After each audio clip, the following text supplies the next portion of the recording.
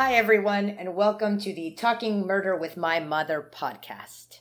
So, we decided, my mother and I am your host, Sonia. This is my mother, Maggie. Hi. And we are huge true crime fans, and we decided to do our own podcast. Since we talk about it anyway, might as well record it. And we are going to focus on very old, unknown crimes to begin with. Format of the show will be I will explain a case to my mother, get her reactions on it, and she has no idea what I am going to talk about for the most part. So, a little disclaimer also, as the first episode, I'll put it in as a regular on the next episodes, but listener discretion advised. It's a comedy true crime podcast, so if you don't like it, you can leave now. This is the type of conversation that is very heavy, and if you don't add some kind of humor to it, you're going to basically drive yourself into a depression. So, again, if you don't like it, you can get the fuck out. That brings me to my second part of the disclaimer, coarse language. We don't pull any punches when it comes to what we talk about here. Graphic language, descriptions of violence, descriptions of what could possibly be mutilation, child death, you name it, it's going to happen on the podcast. So, let's get started with the first episode. Mom, today I'm going to talk to you about Wilson Bertram Highwarden. No idea who he is, right? Not a clue. Okay, that would be because he was born in 1875. So, he's born in 1875. He is born in Canada. I get this little tidbit from him that I get from census paperwork. Tells me parents are Simeon and Elizabeth. Somehow they end up riding off to Canada, and next thing you know, you see him in the census popping up in Chicago, 6 years old, 1890. So, shows up, ends up in Urbana, which is Champaign County, Ohio. So, we have him ending up there, and he ends up meeting this lady by the name of Ada. So, Ada, nice lady, and all of a sudden here you have this little newspaper article I come across, and it says, Bert Highwarden was arrested by Officer Hill Monday night, charged with being drunk and disorderly, and it is also alleged that he tried to beat up his wife. It seems Highwarden has not been working very steadily of late, that conditions at his home have gone from bad to worse. Mrs. Highwarden has been obliged to support her family of 5 small children almost entirely by her own efforts. On Monday night, she alleges that her husband came home in a bad state of intoxication and that she became alarmed and tried to call for help. Burl Depp finally heard the racket and came to her assistance, while Mrs. Depp called the police. In a rough and tumble that followed, so he's trying to beat the shit out of the cops, before the arrival of Officer Hill, and the neighbors, the glass in the front door is broken. Highwarden made no objections to being placed under arrest. Mrs. Highwarden stated to officers that there was no food in the house and that some milk, which she had obtained for the baby, had been drunk by some of the other children. She went after more, having a few pennies, and when she came back, her husband was awaiting her armed with a baseball bat. He pushed her into the house, and it is alleged that he made serious threats against her. So, How classy. We're talking about a fucking gentleman here. Yeah. So, sorry, they also don't state it in some of the paperwork, but they do state it in the marriage certificate for them. They're Negro. That's what it states on there. I don't know why it's listed as special. I guess back in the time in the day, in the 20s, they did that before that. But here's a picture, Mother, so you can see. Listeners, you cannot see, but I will post it on Instagram and Facebook and all of that good stuff when we get that up. Ooh, what a handsome dude. Yeah, he's not a real looker. Not a real looker. So the date that I stated this was March 28th, 1911. That he comes home drunk as a skunk. Oh. Yes, 1911. Very attractive. Yeah, March 28th. So we have the documents here that I have. We have paperwork that I was able to pull off county records. So we do have a few documents that I will read out later. But so that was March 28th. Now we move on to April 21st of the same year. So we've only gone about a month. And Bert Highwarden, who was committed to the county jail for assault committed on his wife while intoxicated, was released. So now he's been released Monday afternoon by the order of Mayor Wilson. He has straightened up and promised to be good. My mother is staring at his photo as I read this, everyone. Okay. He and his wife have effected a reconciliation, and the divorce suit that was brought by his wife will be withdrawn. So, I have the marriage record, and... silly woman. Her official name is Mabel Ada Anderson. She goes by Ada. And they were married in 1898. So at this point, she's put up with this asshole for 13 years. She's got 4 kids with him. Okay. And... Patience of a saint. Yeah. So, again, I also have records of, like, the census and things like that. So, they had lots of problems. And see where it said, where I had said that the reconciliation because she had brought on a divorce suit. So, she brought this on due to drinking and abusive behavior. Apparently, he did not take kindly to this, and he threatened her life many times. In front of the children, not in front of the children, didn't matter. So, basically, he did not change his ways. And she left the house. And the next thing you know, she goes back to gather some personal items. And he tells her, hey, let's not get a divorce. Let's stay married. And she says, no, I don't think that's a very good idea. And basically, he gets pissed off and he shoots her. Okay? So, September 2nd, 1924. We've jumped to 1924. He shoots and kills her? No, I'm sorry. This is 1911. Excuse me. I've jumped too far. 1911. He has killed her. Oh. He has killed his first wife, Ada. Okay. And does he go to jail? He does go to jail. And here's the newspaper article, which I will again show you, Mother, the headline, which says, kills her when she refuses to remarry. They haven't even gotten a divorce yet, but yet this is what it states. And it says, after killing his former wife yesterday when she had refused to remarry him, even though they'd never officially gotten divorced, Bert Highwarden, see, and here it's again colored, walked calmly into the office of the chief of police and surrendered himself with the statement, and I quote, she got what was coming to her. This is what he tells the police. The murdered woman had divorced Highwarden, it wasn't official yet on paper, and had been making her home at Piqua, which is where she had left to go with the children. But she had returned to get some personal effects. So, January 4th of the following year, which is on 1912, jury in the case sentenced him to murder, and off he goes to murder. Sorry, too late for you. Can't remarry her now. And off he goes. So, that's where it's supposed to end, right? No. You would think. No. So I have her death certificates, by the way, which again I will post. And there's 2, and they're different, which is a little bit strange. They also have different numbers on them, which I also find strange. Oh, for everybody who doesn't know, I have a degree as a funeral director, not that I do that anymore. So I found it a little odd. Bureau of Vital Statistics has 2 death certificates for her, 2 different ID numbers, but okay. Both... Is it the same person? Yeah, it's the same person, which is what is so strange. So this, maybe they lost the paperwork. I guess they could have. I mean, I don't know. I think maybe there was a mistake on one because it is scribbled out, so I think they just redid it. But okay. So it says that she was murdered by her husband. Then there's like a number sign, which like a 450, which I don't understand what the 450 means because it's probably a code that they have. But she was murdered in Urbana, and it's in Urbana, Ohio, and it says, murdered by husband. And it says, and this is very difficult to read a little bit because they, it's their handwriting too.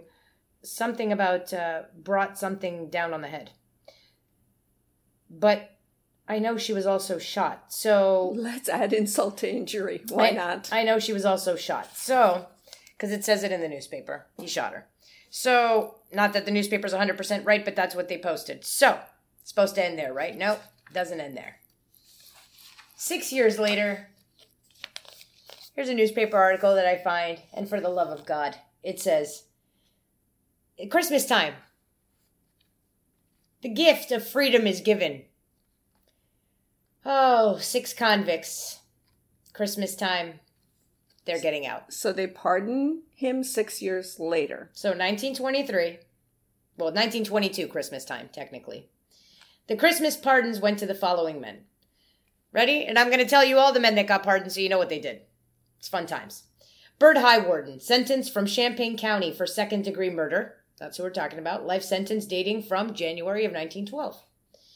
Jack Conway, he went to robbery, away for robbery. Good for him. J.J. McKenna, he was grand larceny.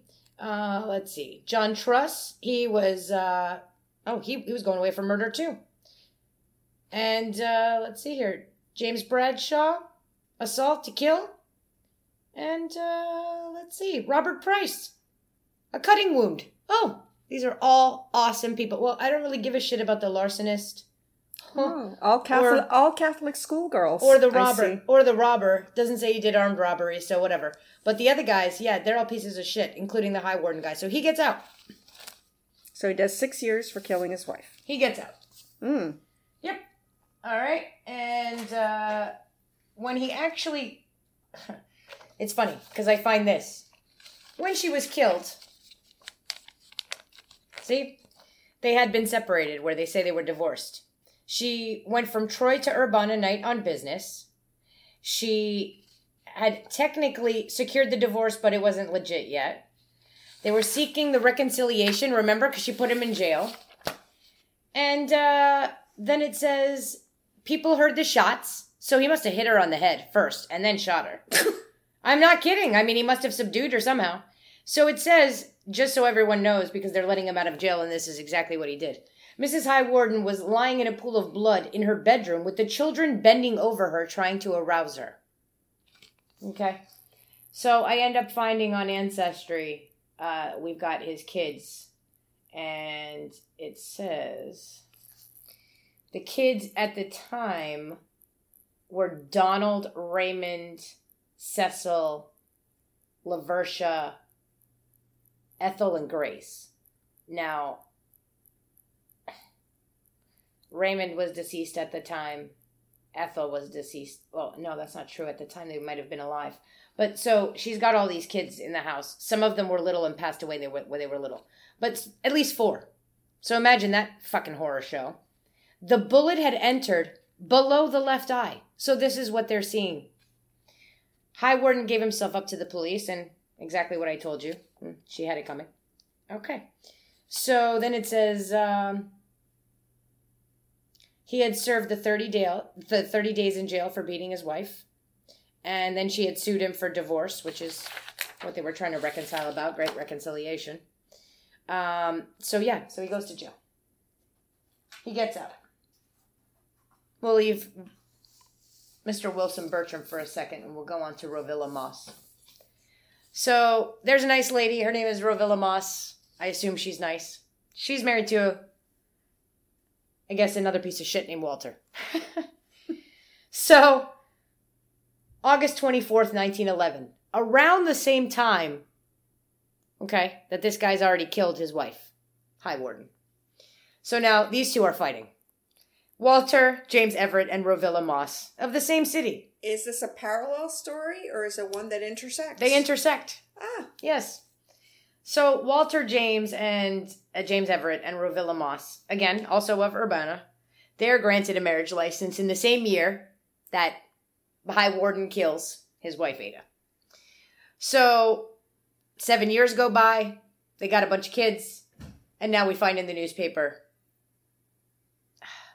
Oh, I'm sorry, wait, when they get married, there's an extra little tidbit here. When Walter and Rovilla get married, it says Joseph Moss, the father of the girl, gave his consent because the girl was underage. Underage by... It doesn't say. It does not say. And unfortunately, if I'm not mistaken... We don't have a marriage certificate? I don't have a marriage certificate for that particular marriage. So it means she must have been... Probably 15, 16, I don't know. I mean, 14 maybe? Who the hell knows back then? So, I mean, I've seen lots of things in these, county documents and shit, so who knows? So, 1919... Mrs. Rovilla Everett resists the charges that her 3 children are delinquents in probate court. So now she's got juvenile delinquents, this lady, okay? The children are charged with being delinquents in the affidavit filed by the J.H.E. Diamond-Urbana Township trustee. Mrs. Everett, whose husband Walter Everett deserted her 2 months ago, told the court that she could take care of the children, and 2 of her brothers, Roy and Everett, appeared in court and agreed to assist her. So now she's having to get her brothers to take care of the kids because she married a piece of shit and he's not taking care of the kids. The children are well dressed in court and Judge Gibbs continued the case until he can make a further investigation. So that's January 10th of 1919. But the word delinquent at that time, couldn't that just mean that they just didn't go to school? It could mean a multitude of things, and at the same time, let's not forget that they're also African American. So they could have just been frickin' walking while black, and they could have been juvenile delinquents at the time. So who the hell knows? I guess. Right? Who the hell knows? So, that's in January.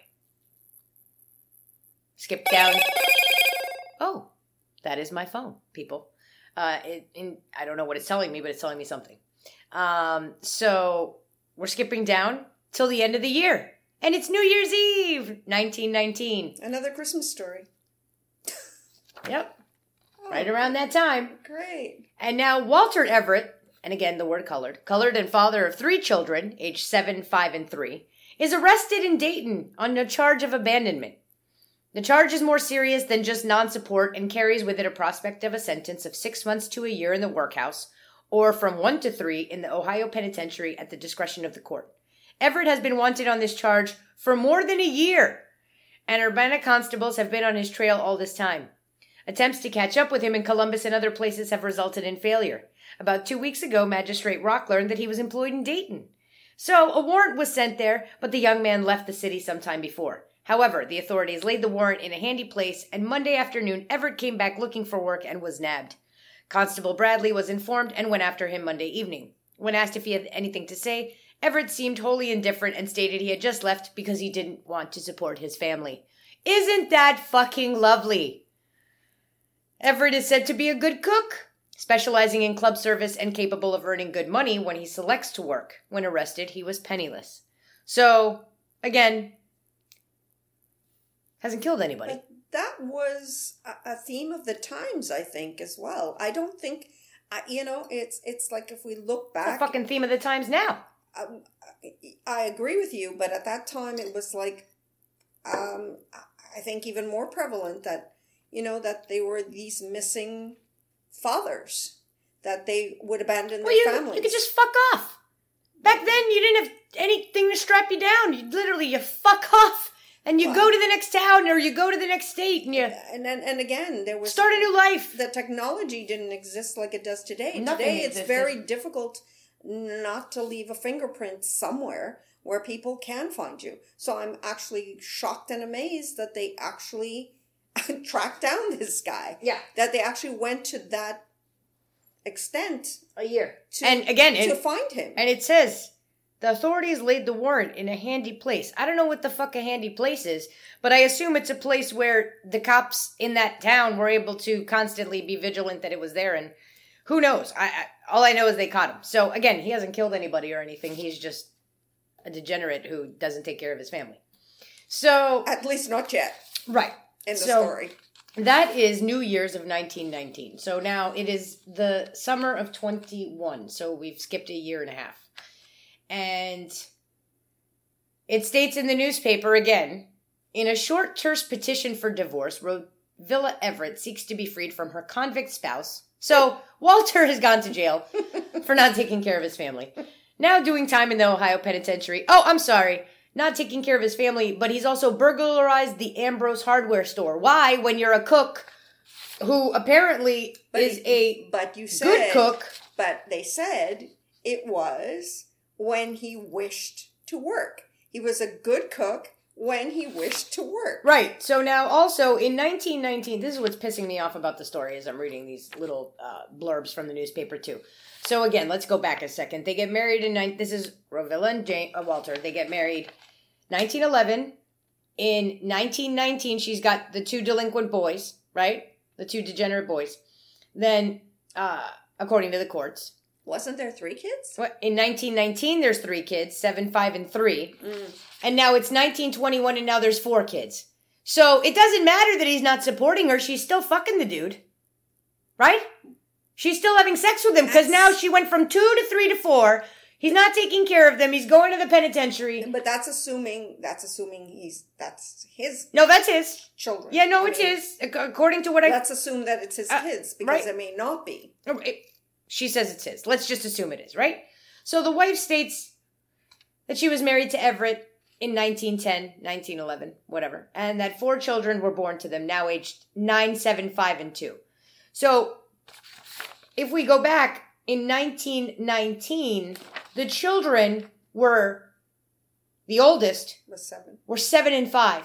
How fucking delinquent can you be at 7 and 5? What were these kids doing? Well, that's what I'm telling you, saying. walking while black. This has to be it. I'm wondering because 7 and 5. Delinquent was, maybe part of the thing was... Maybe they were begging for money.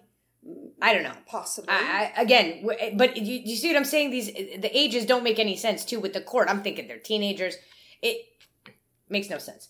She recites that her husband is now an inmate of the state prison, which alone constitutes a cause for divorce. She asks for the custody of the 4 children. In addition, she makes an affidavit that she is without funds to furnish the costs in this case. This means that the case will be heard, and whatever costs occur, she will not be taxed with them. So, she can't afford it. So that's what's happening. So, that is Rovilla and Walter. And this is where the cases begin to intersect themselves. So. It's the perfect storm? Oh, yeah. Oh, yeah. My God. Perfect storm. It's mind-blowing. So. Oh, my word. So, he gets out. And he's been out, and now all of a sudden, I don't know how in the high hell, but Wilson Burt High Warden ends up meeting Rovilla Everett somehow. Oh, the meeting of the minds. So now this lady is divorced from her convict husband, right? And meets another ex-convict. That has murdered his wife. What's really funny, though, is that when they get married, and I have their marriage certificate, this is what was very interesting. You have their marriage certificate, and it says Wilson B. High Warden at the top. It says Rovilla Everett at the top. And all of a sudden, when you look, and it asks if they've been married before, it says no. For him. So, and again, I guess in those days, getting certain records, it's not like having them nowadays. No, they live in the same town. Nonetheless. But they live in the same town. Do you know how many birth certificates, marriage certificates? And it even states it. At those times were, you have your grandparents as an example. Because you didn't go this specific day they were born and you went on another day, then their birthday became that day. Whenever you went to the courthouse or the church at that time to get your birth certificate, your birthday can be off. Your grandparents, both of them it's one day off from their actual birthday. Of course, but they live in the same town. How do people not know that this guy was married? You know what I'm saying? Like, and again, there's 4 kids in the town. Maybe the person... Sorry, people, there's my phone again. Maybe the people that were doing the paperwork were new. They didn't know them. It could be 1,000,001 things at that time. I guess. It has been, I suppose, at this point, 12 years. So I guess anything is possible. Oh, side note as well. Because I'm also thinking there's 4 children involved, right? He had like 4 to 7 children with Ada, so that lived. So at this point, let's assume there's 4 alive. This doesn't make any sense. Like, how does nobody know you? But okay, let's assume nobody knows you. This piece of shit lies on his marriage certificate. Maybe his kids aren't there anymore. Well, his kids actually, and I found this somewhere else, in a little blurb somewhere, the children from his first marriage were taken by her parents.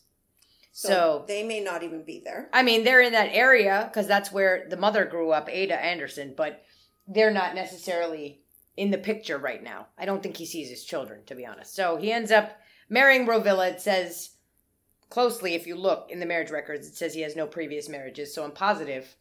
This guy's a piece of shit. He had to have lied. So this marriage doesn't go well either, obviously. And within a year, Rovilla is asking for a divorce from him. So what's amazing to me is that I don't understand how these people ended up in the same town, and this can happen twice. But he ends up killing Rovilla. So... Oh, he's 2 for 2. He does. He kills Rovilla. And in the newspapers, it says August 22nd. Funeral services for Mrs. Rovilla Highwarden, second victim of her husband's murder frenzy, were held at the Second Baptist Church in Buckeye Street at 2 o'clock. I'm sorry about the phone beeping, people. I'll figure out how to make that stop for next time. So the funeral is one of the largest ever held in the church. Services were in charge by Reverend Gibson, pastor of the church. Friends acted as pallbearers. She was buried in the Oakdale Cemetery by Humphrey and Sons, the undertakers. Mrs. Highwarden died at the county hospital an hour after she had been shot twice by her husband. They don't call him Wilson, they always call him Bert. Bert Highwarden, when they met in South Main Street Monday morning. Highwarden was pardoned from the Ohio Penitentiary, where he had been sentenced for life for the murder of his first wife, and he is now a prisoner in the county jail. So, you see this too? Where they met in South Main Street on Monday morning. It's like the same shit that he did with his first wife. Like, she came, home to get some personal effects, and he, catches her outside of the street and, beats her down and shoots her. So, yeah. So, he ends up doing that. And, then we've got the September 2nd article, which reads, and this is sad, the 4 minor children of Mrs. Bert Highwarden, Martha, Catherine, Genevieve, and Jane, are ordered sent to the Champaign County Children's Home. Mrs. Highwarden, their mother, was killed by her husband several days ago, and their stepfather is now in the county jail charged with first-degree murder, leaving the children without a provider. And their biological father is still in the Ohio Penitentiary for A, not supporting them, B, armed robbery of the hardware store. So there's nobody to take care of the kids, and they go. So off they go. To foster care. Isn't that fucking lovely? All right, so that It's very sad. is very sad. And the newspaper article that I find on her shooting says, and again, sorry everybody, it's just the way it says it in the article, Negro shoots wife. Husband charges woman was friendly with former mate. Bert Highwarden, Negro, 49 years old, surrendered to police today after he had shot his wife, they call her Roville, 35, fatally. The woman died an hour later in the hospital. According to police, he met his wife on the street and opened fire with a revolver. Mrs. Highwarden had filed a suit for divorce August 1st. Highwarden, police said, declared she was renewing relations with her former husband. But wasn't he in jail? He was getting out. Oh. According to police, he killed his first wife, under similar circumstances. Mrs. Highwarden charged... The second Mrs. Highwarden? The second Mrs. Highwarden. Now, this is what's weird, too. This is the last sentence in this newspaper article, and I'm thinking, where the fuck is the rest of this? The last sentence in this newspaper article is Mrs. Highwarden charged a murder plot in her divorce petition. So she already knew that there was something hinky going on with him. Whether she found out? Because I don't think he told her. I mean, we'll never know. No, everybody's dead. Even the kids. But there's just no way. How did she know? She put that in the divorce petition. I looked for it. I can't find it. Sometimes you can find them. I cannot find hers. Because it would be nice to read it and see what the hell she had to say. But yeah, she planned on going back to Walter. And it was maybe a couple of weeks before he was getting out of jail. But maybe that's best because, honestly, would Bert Highwarden have killed them both maybe? And left them without any parent? Because I assume that he got out and... No, but he wouldn't have... Taking care of the children is not in his mindset, I don't believe. So the children would have ended up in the same place. Right, but at least their father's not dead. I mean, I don't know if that's better. I don't know if that's I don't know if that's better, not better. No, it's obviously not better. I mean, he was in jail for exactly that reason. They didn't want to take care of his children. And well, no, he also robbed the hardware store, don't forget. And unfortunately, a prevalent thread even to this day. So, now he's going to go to trial for Rovilla. And during his first trial, when he killed his first wife, there's a little tidbit here in the newspaper from back then, and it says, let's see here. So this is for the first wife. For the first wife, just to give you an idea, because now he's going to go to jail for the trial for the second wife. So just to give you an idea, High Warden, this is during the first trial, High Warden maintained his stolid air of indifference. During his long stay in the county jail prior to the trial, he maintained a cheerful composure and never seemed to worry about the result of the trial. That's the first trial for his first wife. And it says, Mrs. Sarah Roberts, mother of the murdered woman, fainted in court. So she's clearly not having good times in court, but he's indifferent. Okay, so that's the first trial. So how's the second trial going to go? Well, February 3rd, 1925, I have this. God's will be done, I am ready to go. That is what Bert High Warden, Urbana colored man, the first Champaign County man to be confined, I don't know that word, sorry people, I gotta look it up, in a death row under sentence of death for murder at the Ohio Penitentiary. Told a reporter who called upon him Saturday, he will pay the penalty and meet his maker in less than a week. Early next Monday morning, between midnight and 1 o'clock in the morning, he will be led from his cell in death row to his seat in the chair in the death chamber. Sentenced to death last October for the murder of his second wife, Rovilla, a widow with several children, who married him for better or worse and got the worse. So there was no appeals in that time. Oh, there no. Was no... Oh, yeah. No, there were appeals. There were appeals. And they went pretty quickly. I mean, well, he's also what they called a colored man, so I assume it went even faster than that. I've seen judges like slap down appeals in a day in like super old cases. It really all depends on the time, the state, the county. I mean, they all had, their own kind of justice back then too. They had the law, but not really. I mean, vigilantes would come in the middle of the night to the jail in some cases and like rip you out of the jail and like murder you in front of the whole town. So, and we'll get to those too.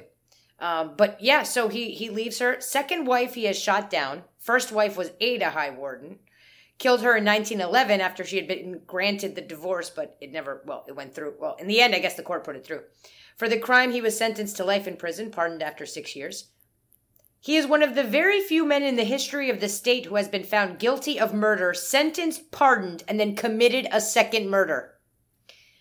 I shouldn't have let him out in the first place. He was taken to the Ohio Penitentiary last October. He was then a heavy-set, robust man, which you can see in the picture. He's not a small guy, right? I mean, it's the upper part, but you can tell he's a bigger dude. He's a big, burly dude. Right?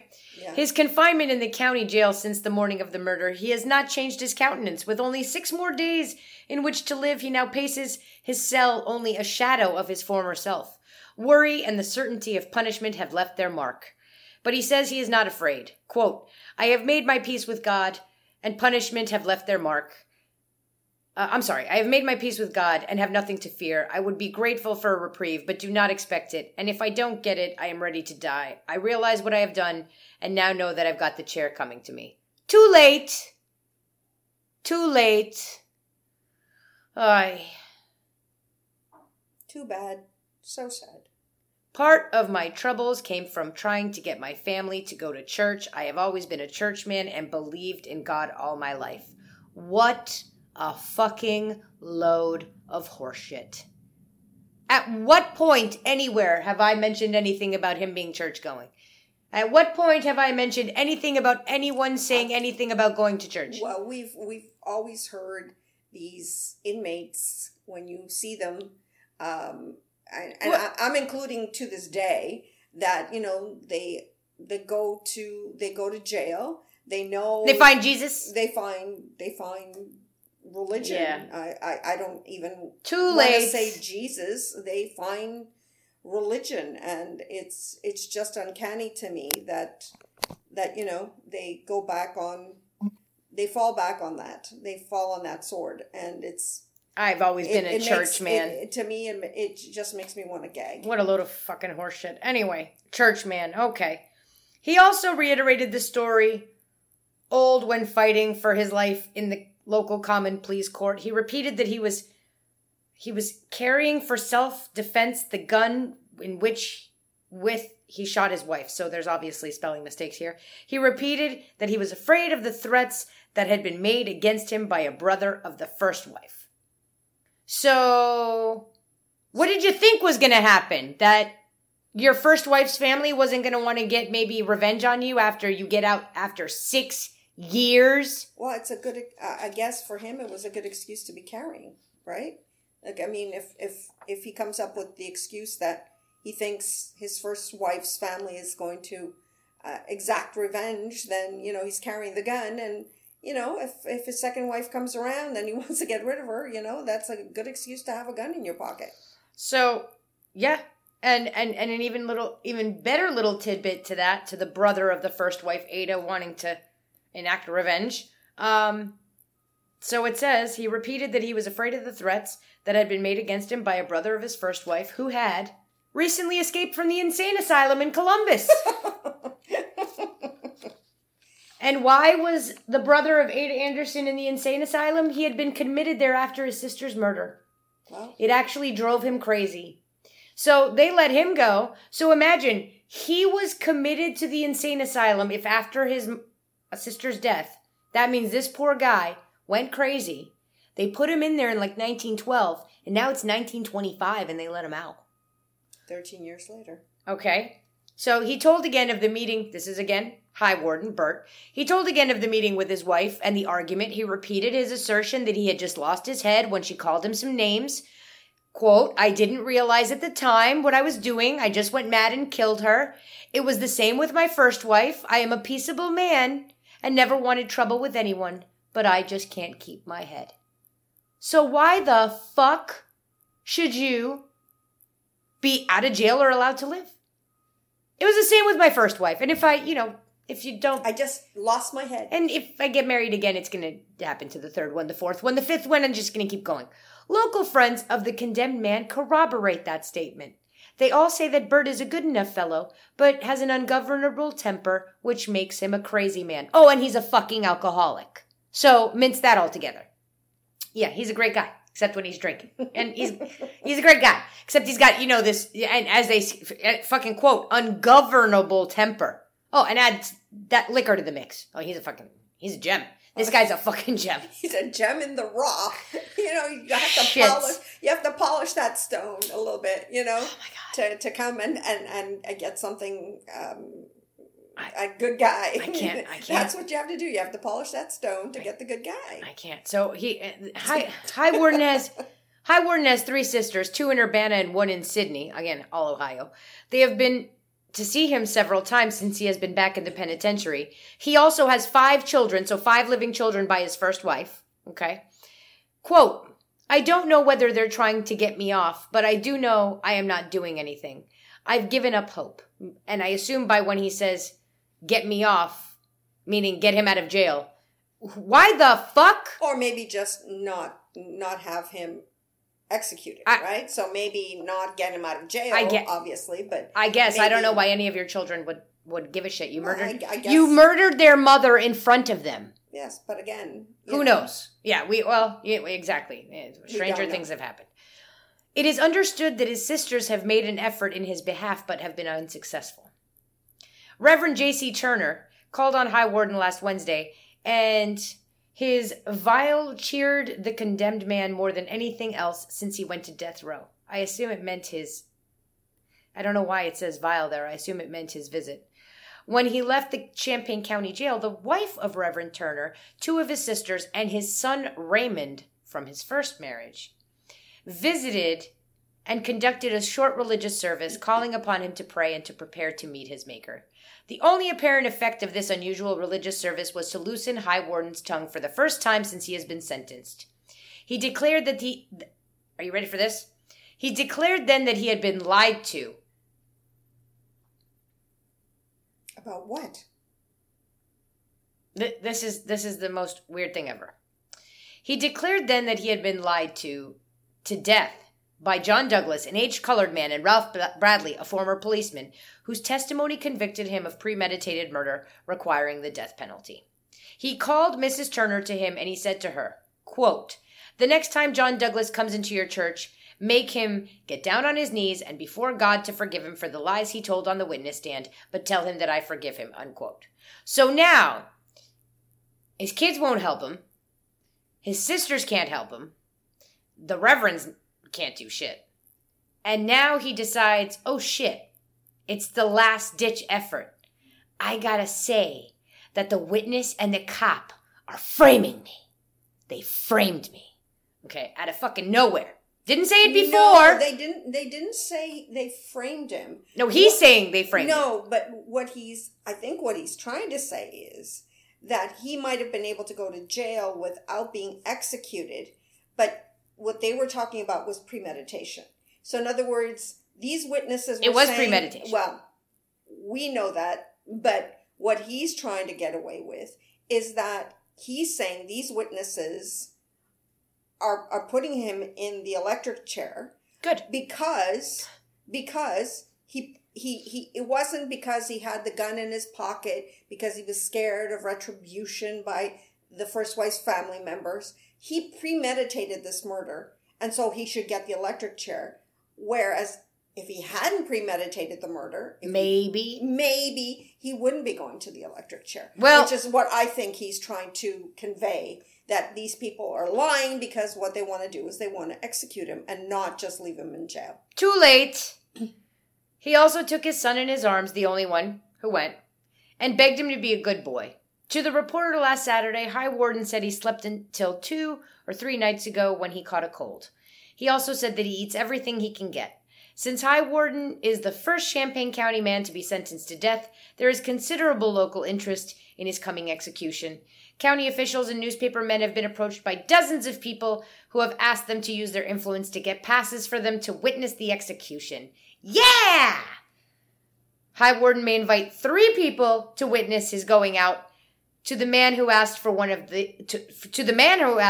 these, High Warden replied that he had already given them all away.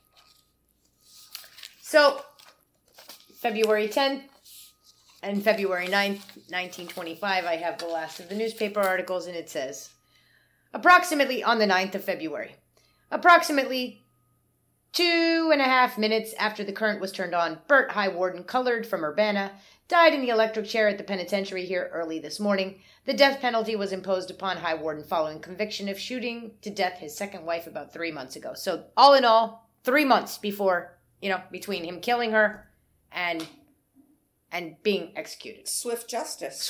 That's what I'm talking about. And I don't agree with, look, we can look back on, again, we've talked about this, all these murders of white people and African American people, Hispanic, Native American, whatever, that back in the day, you sometimes, a lot of times, had people who died for no reason, right? They just did no evidence, no nothing. It was, this person said this, and they were, the mayor's daughter in the town, and she said that this guy did this to her, and that guy's basically lynched the next day, be him white, black, whatever the case may be. So many of these types of cases, but this is not that type of case. He did it. Swift justice, 3 months. Like, we know there's people on death row right now that have been there for 20 years. Why? You did it. You've got the DNA. You proved it. I'm talking about by the books. We have the evidence. 20 years later, you're still on death row. Fuck that. I just find that... Get rid of you. It must be agony. On the family. On the family of the victim. And again, you're right. Sometimes, speedy justice didn't give us justice because it wasn't, they ended up killing people. Innocent people. Executing people that were innocent. But I find that when you have the evidence, when that person pretty much, like here, you know that it's a given that these families have to, year after year after year after year, have to deal with, if they, it's just agony. I can't even imagine having a family member, parent, child, whatever, murdered by someone, having them in jail. And, I'm sorry, I'm for the death penalty.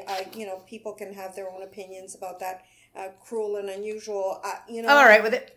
But the honest truth is, for me anyway, if one of my family members, close friends, were murdered by someone, serial killer, whatever, it just seems that you just add insult to injury. I'm sorry. Like I said, I'm for the death penalty. People, again, are allowed to have their opinion. You might not agree with me, but... And we are not professionals, just as a little side note. We are not professional forensic psychologists, analysts, psychiatrists, It's just- journalists. We're not professional at any of that. We're a mother-daughter duo who likes to talk about crime and shit and murder, and this is our opinion. So, again, if you don't like it, you Yeah. can fuck off and not listen. Take it with a grain of salt. Exactly. And, And this doesn't mean everybody, and not everybody should be executed. Not, some people on death row, right? Some people are not mentally, and shit. I got a case that I found about that too. That's there's been a number of cases that I've seen lately. people where who there's are been- mentally handicapped that they put in jail and blamed it on, and then they just execute them too. There's been those too, but this is not that type of case. No. This guy did it twice. I mean, fuck, he got a. How do you get? All right, so he does die. Thank God. Too late for you, Mr. High Warden. And it says, the last act in the tragic life of Bert Highwarden, who paid the penalty in the electric chair on Monday morning for the murder of his second wife, performed at 3 o'clock Tuesday afternoon, when his body was lowered into a grave in Potter's Field at Oakdale Cemetery. So his wives don't even get to escape. They're buried in the same cemetery. The rattle of dirt on the plain casket as grave diggers filled up the grave closed the tragic drama that in its enactment snuffed out the lives of 2 women, made 9 children orphans. 9. Jesus Christ. Sent 1 man to the state insane asylum and made a temporary madman out of another. The drama might well be called, quote unquote, the wages of an ungovernable temper, close quote, for the principal actor has been a victim since childhood of a temper that controlled him, and it led him to death in a potter's field. So, I don't know where they're getting this information that he's had this since childhood. Only a handful of former friends and his son Raymond followed the body from the Patterson morgue to the in Springfield to the grave. When the body was placed in the casket early Monday, the box was closed, never reopened, not even at the cemetery. All day Monday, hundreds of curious persons were turned away from the morgue at the request of of Raymond, the only son, who decided to go. So then I have his death certificate, which I will also post online. And it says, so awesome. It says, actually, where it says, if married, widowed, or divorced, it has Ada Highwarden, and then it says Ada scratched out. Underneath it says Rovilla. Over to the side it says Highwarden. And then it says occupation of the deceased, day laborer. And birthplace, Canada, which, if I'm not mistaken, it's Ontario. And his parents, though, were sketched too. I gotta find out more about his parents. And then over off to the right, where it says cause of death, in big bold type, it says legally electrocuted. It's amazing. Oh, legally Right. in quotation marks. Yeah, it's not in quotes, actually. It's just there. It's big, bold writing. All the rest of it is written out, which is pretty cool. And then right there, it's like legally electrocuted. Highwarden's actions not only ended the lives of 2 women, but forever altered the lives of Ada and Rovilla's children. Ada's children went to go live with her parents, but all of Rovilla's children were sent to the children's home as they had no one to provide for him. Deeply sad story. My God, I have no idea how these people found each other, and it's sad. But well, like I said, it's 2 ships crossing in the night. I swear. And I ended up trying to look for these kids because it was driving me crazy. And I find, crazily enough, I find a marriage certificate for a Grace Munford. So, Grace Munford, right? What does that last name have to do with anything? Well, if you remember, he had a daughter named Grace with Ada. And at some point she got married and became a Mumford. And she must have either become a widow or gotten remarried, because this marriage certificate is for John Williams and Grace Munford. When you look under the parents, it says her father is Bert Highwarden and her mother is Ada Roberts. So it's actually Ada Anderson Roberts. Roberts is her mother's maiden name. So I'm like, okay. So one of the daughters became a Mumford. So one of the daughters became a Munford, and then became a Williams. So Grace Highwarden daughter of the first murdered lady. She did end up getting married. She's the only child that I could find something on where she was at least got up to adulthood. Then, well, 2 of them died, right? Because in one of the newspaper articles, we know 5 of the 7. So then I'm like, well, they stayed with their grandparents, right? So they probably had a decent life. The ones who probably didn't have a decent life were Walter Everett's kids, because he didn't give a fuck about him, and their mother got murdered. So I end up finding this weird little blurb, and it's like I don't even know what the hell it is, but anyway, it's not a newspaper article, and it says, Martha E. Cooper, born Martha E. Everett, born 1912 in Urbana, Champaign, Ohio. And I'm like, wow, holy shit. And it says residence, Troy, Miami, Ohio. She died in 1999 in a long-term care facility. And no autopsy, burial, 1999. And it says she was a widow. So, if this is who I think it is, which is Martha. Is it Rovilla's? Yeah, because remember, they were Everetts, right? Rovilla was Rovilla Moss, married into Everett. So Martha Everett was her, if I'm not mistaken, one of her oldest daughters, not the younger ones. The younger ones were Jane and Genevieve. So I think she's actually the oldest, because it was Martha, Catherine, Genevieve, Jane. So if this is her, and again, it makes sense, the year is right, 1912, Urbana-Champaign. I mean, it's the same friggin' town, county, the whole 9. I think I found one of the daughters from Rovilla, and it looks like she got married and died in 1999. So hopefully she had a good life, and I don't know what happened to her sisters. But he fucked up the lives of 9 children. Killed 2 ladies. He was a prize. A fucking gem. So that is the story of Bert Highwarden, Ada Anderson, and Rovilla Everett, and their poor children, who God knows what the hell happened to them. So that is going to conclude the first episode of our podcast, Talking Murder with My Mom. And then we will come back with our second episode with some little side stories that I found from the newspapers. And hopefully you guys enjoyed the episode, and we'll talk to you guys soon. Have a great one. Say bye, Ma. Bye.